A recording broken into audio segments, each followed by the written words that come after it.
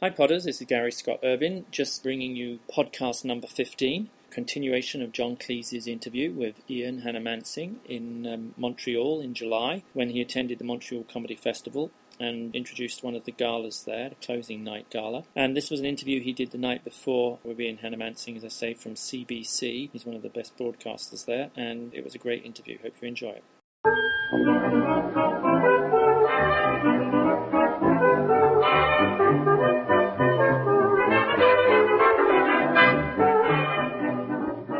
Well, let's talk more about fame, and before we do that, let's take a look at a clip from a movie that catapulted your fame in the United States, Wanda.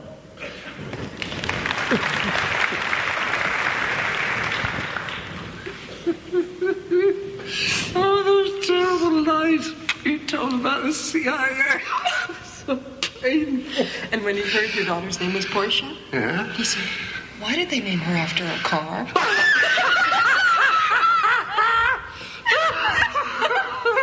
I love the way you laugh.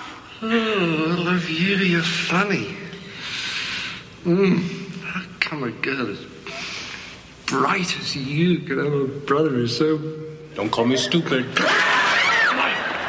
Jesus Christ!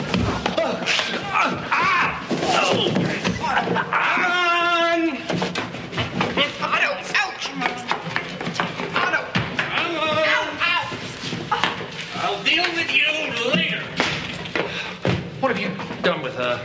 She's all right. Otto! Now, apologize. Otto! What? Apologize.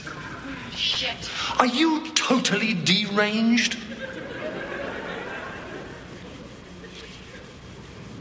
You pompous, stuck-up, snot-nosed, English, giant, twerp, scumbag, fuck-faced, dickhead, asshole! How very interesting. You're a true Bulgarian, aren't you? You're the Bulgarian, you fuck!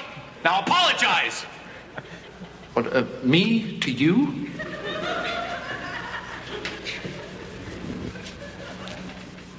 Apologize. All right, I apologize. Really sorry. I'm really, really sorry. I apologize unreservedly. You take it back. I do. I offer a complete and utter retraction. The imputation was totally without basis in fact and was in no way fair comment and was motivated purely by malice. And I deeply regret any distress that my comments may have caused you or your family. And I hereby undertake not to repeat any such slander at any time in the future. Okay. Thank you.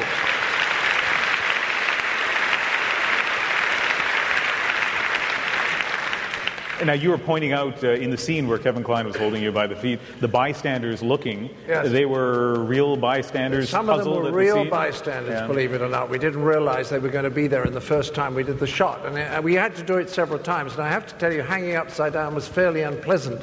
So I had to practice it. I mean, every day they would hang me upside down for 10 or 15 minutes. And I've never learned any speech as carefully and as well as that.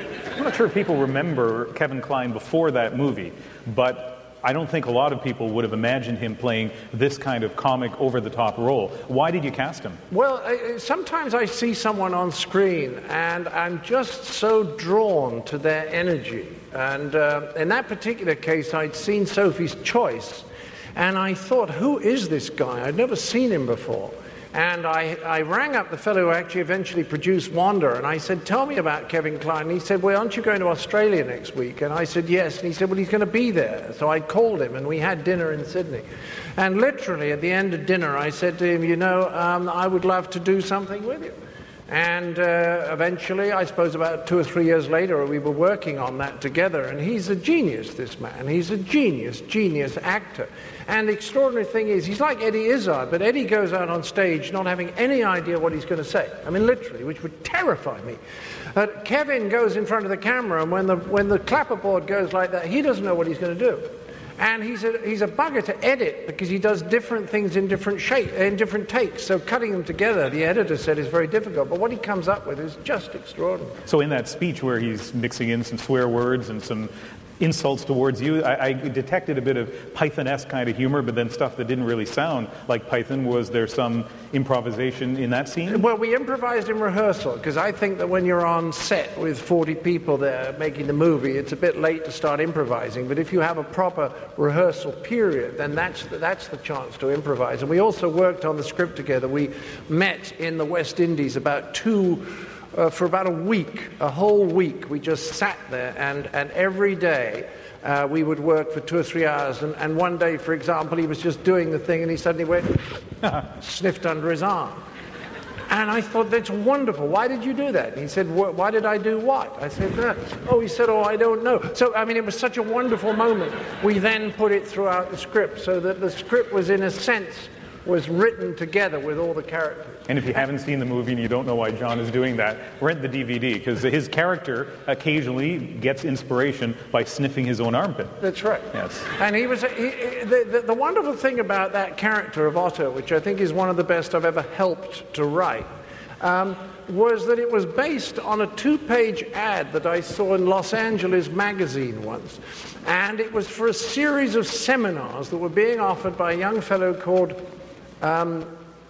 Zen Master Rama, who looked about 32 years of age and looked like someone who was sort of serving behind the counter in a drugstore. He had this very kind of uncertain look about him and funny sort of end-of-summer dandelion hair. But this was the guy who was offering these great tutorials in Buddhist philosophy. And I remember the headline caught mine because it said, "Buddhism gives you the competitive edge." And that gave me the idea for Otto, as someone who's read all this stuff and completely misunderstood it all. Now, speaking of Buddhism, I was curious and asked you earlier today whether there was a moment where you lost an audience, where you're standing in front of an audience and you realize you've said the wrong thing. Yes, I was telling Ian this, and it is quite funny. I know a wonderful incarnate Lama called Sogyal Rinpoche, and he wrote an incredibly successful book called The Tibetan Book of Living and Dying. I don't know if you've read it, but it's sold millions. It's a marvelous book, you know. And I met him about 15 years ago. I actually gone to meet the Dalai Lama, and I just was invited along, and somebody said, "Oh, come and meet the Dalai Lama." And I said, "No, I'm not a proper Buddhist. No, let the real Buddhists meet him." And eventually, I was asked about 6 times. And I thought, oh, well, it's a wonderful opportunity. I was with my older daughter, Cynthia, so we went and stood in the line. And when I came up to the Dalai Lama, I thought, well, what do you say to the Dalai Lama? Do you say, "Are you enjoying this particular incarnation?" Or do you say, where did you get your sandals? Or, you know, anything you say is good. So I deliberately didn't know what I was going to say.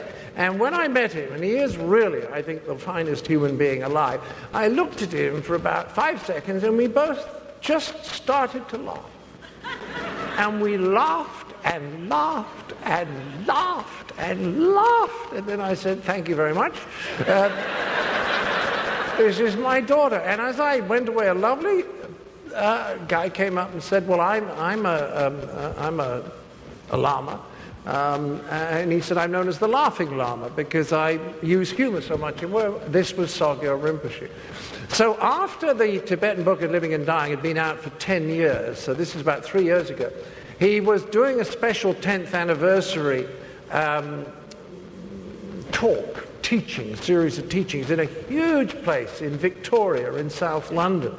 And Alice Faye, my wife, and I went along there, and he said, "Would you get up before I go out and just talk to the audience and introduce me?" And I said, "I'd love to," because I had a bit from the book that I thought was very funny, so I thought I'll read that out, I'll be safe.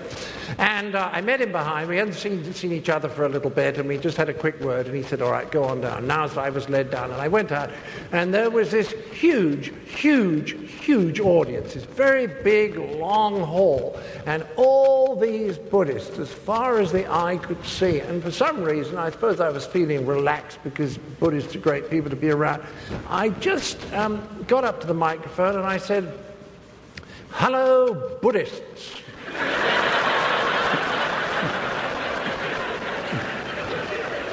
It struck me as terribly funny. And I was the only person in the building who thought it was remotely amusing. It did not get a smile. It was one of the most awful, embarrassing moments of my life. They were not an easy audience. Even Sogyal Rinpoche, who's very funny, it took a long time for him to warm them up. But I don't think I've ever had a joke fall quite so flat. Actually, I'll tell a joke now, because this will fall very flat. It's the only joke this year that made me laugh. And it is Dick Cheney hears that George Bush's approval ratings, are at 32%. And he goes along to the Oval Office and he says, "George, what's your secret?"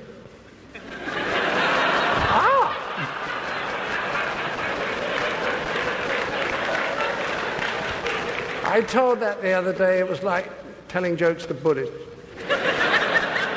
So when you're in front of a live audience, obviously you get instant feedback about what's funny and what's not funny. Yes. Movies, much different thing. You have no sense, and I was surprised to hear that on A Fish Called Wanda, you actually changed the movie a little bit based on what some of the test audiences Well, said. you see, when I started in the theatre, what I would go, I'd go out with my friends from Cambridge, the Cambridge Footlights, and we do the show. And then afterwards, we go back and say, why didn't we get that laugh? That seemed to go on a little bit too long. We need another line here.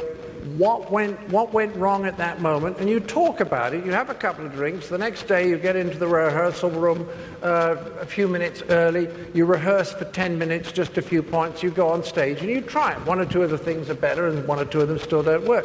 So that's the natural thing to do. You try it in front of an audience, what works, what doesn't. Now, when you're editing a movie, it's absolutely marvelous to be able to present the edit to the audience and then to see how they respond, because you learn things that you'd never, ever be able to guess. Now, sometimes that's characterized as the audience relations people with the studio, the financial people just trying to sweeten up a movie to make more money. But you describe it as part of the creative process, a good part of the creative process. Well, I think so, because, the idea that anything is funny if the audience doesn't laugh, you can hang on to that on Monday night. They don't laugh, and you think, it doesn't matter, it's a stupid audience, they will. Tuesday night, they don't laugh, and you think, another stupid audience. Anyway, it was very hot, and maybe I mistimed the line. Wednesday, they don't laugh, it's not funny. You simply don't argue with audiences. You really don't. And one of the reasons for that is that maybe that something's funny, but you really don't know how funny. For example, in Fish Called Wanda, when I was doing the Russian, no idea what it meant. Jamie was writhing around on the rope. The audience loved that so much, in the editing, we doubled the length of that sequence. We doubled the length of it. Michael Palin, with the chips up his nose, which when I saw it in rushes, I thought this is the funniest thing that I've ever been involved in my life. I've never been professionally as happy as I was that evening.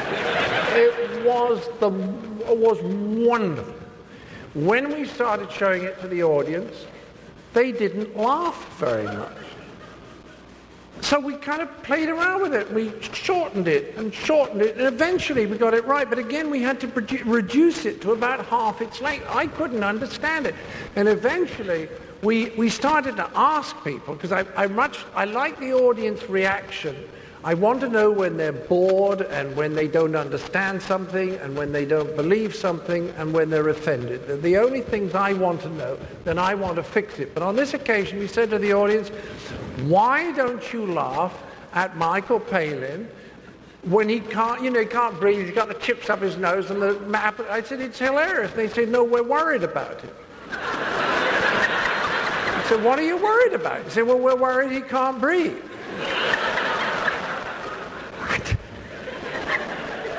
And they say, we're worried that he's so distressed about his fish being eaten. We said, wait a moment. People, I've kept fish. You have 6 zebra tetras. You have 4 angelfish. They don't, by and large, have individual names. You don't say, oh, there's Tom, there's Charlie, there's Brenda. You know what I mean? You have these fish, and you like looking at them. And every now and again, 1 or 2 of them die, and you go to the fish shop, and you get replacement. You don't have a very highly individual relationship with a particular fish. You see, it's not like a dog. You know, the dog died this morning. Let's go get another one. It's not, you see what I mean? So we said to them, okay, I understand that you're worried, but he's eating the fish. Well, he's such a nice chap. They say. He's such a nice chap, and he is so distressed. And you say, but wait a moment.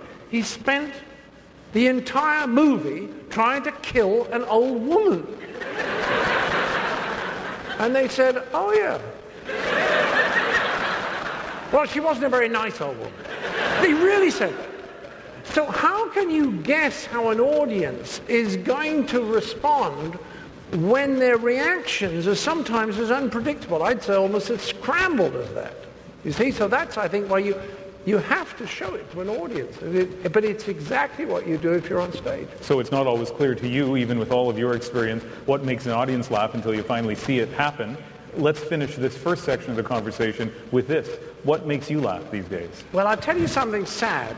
It is this. It's as you get older, I don't think you laugh quite so much. And the trouble is, there's only sort of 8 million jokes in the world. And when you've been doing it, as I have, for 43 years, literally, since 1963, I now know 7,980,000 of those jokes. And even the ones I don't know, I can kind of guess. I can guess what the shape is.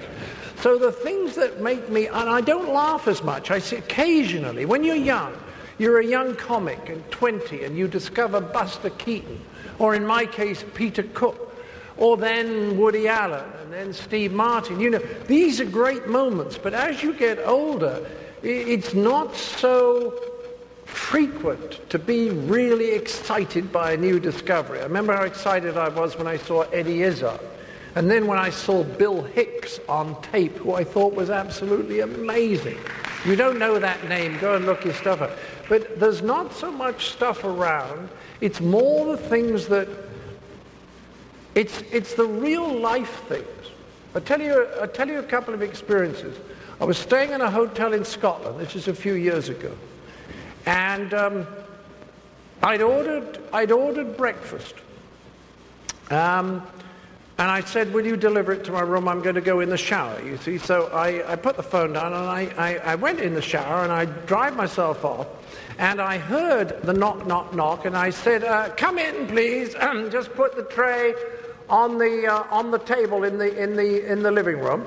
And I heard the door open and the maid came in, obviously, with the tray. And I dried myself off and I sat down on the loo, stark naked. And I, fortunately, was reading a newspaper, and the door of the bathroom opened, and she looked in and said, oh, I wondered where you were.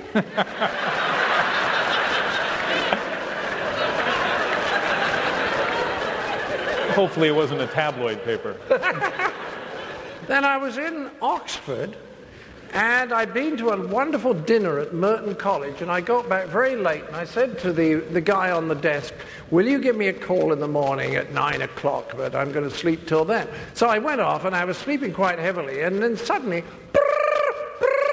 so I picked the phone and said, yes, and they said, this is your 5:30 alarm call. And I say, no, my alarm call's 9 o'clock, really, but not, there was someone else's. You put the phone down, you think, and you're kind of irritated, you know, and it's hard to get to sleep for a moment. And then I was just beginning to drift off. Yes, just to apologize for waking you up.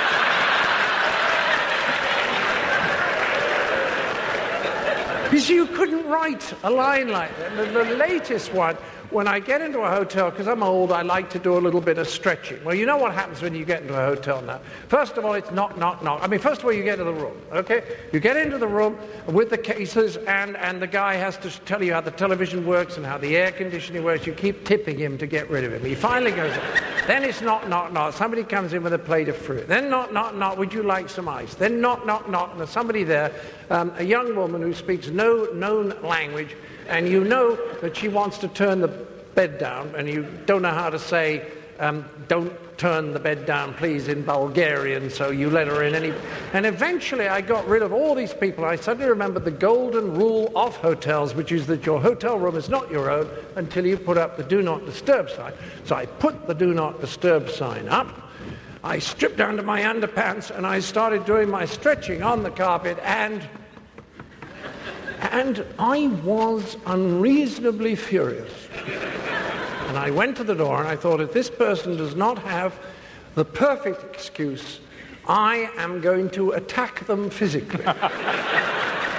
And I opened the door, and there's a nice young man standing out there in hotel uniform, and he points at the sign and he says, "Is this supposed to be out here?"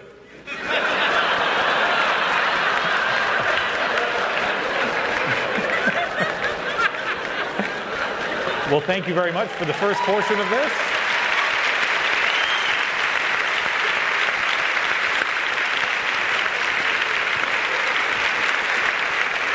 We're going to take a 10-minute intermission, and there are going to be a couple of microphones set up. In fact, I guess they're already there. So if you'd like to ask a question in the second half, please be prepared to do that now. And we'd like to get through lots of questions in the second half, so make them short and don't try out your monologue here. And so we'll be back in 10 minutes, and you get a chance to have your conversation with John Cleese. Thank you.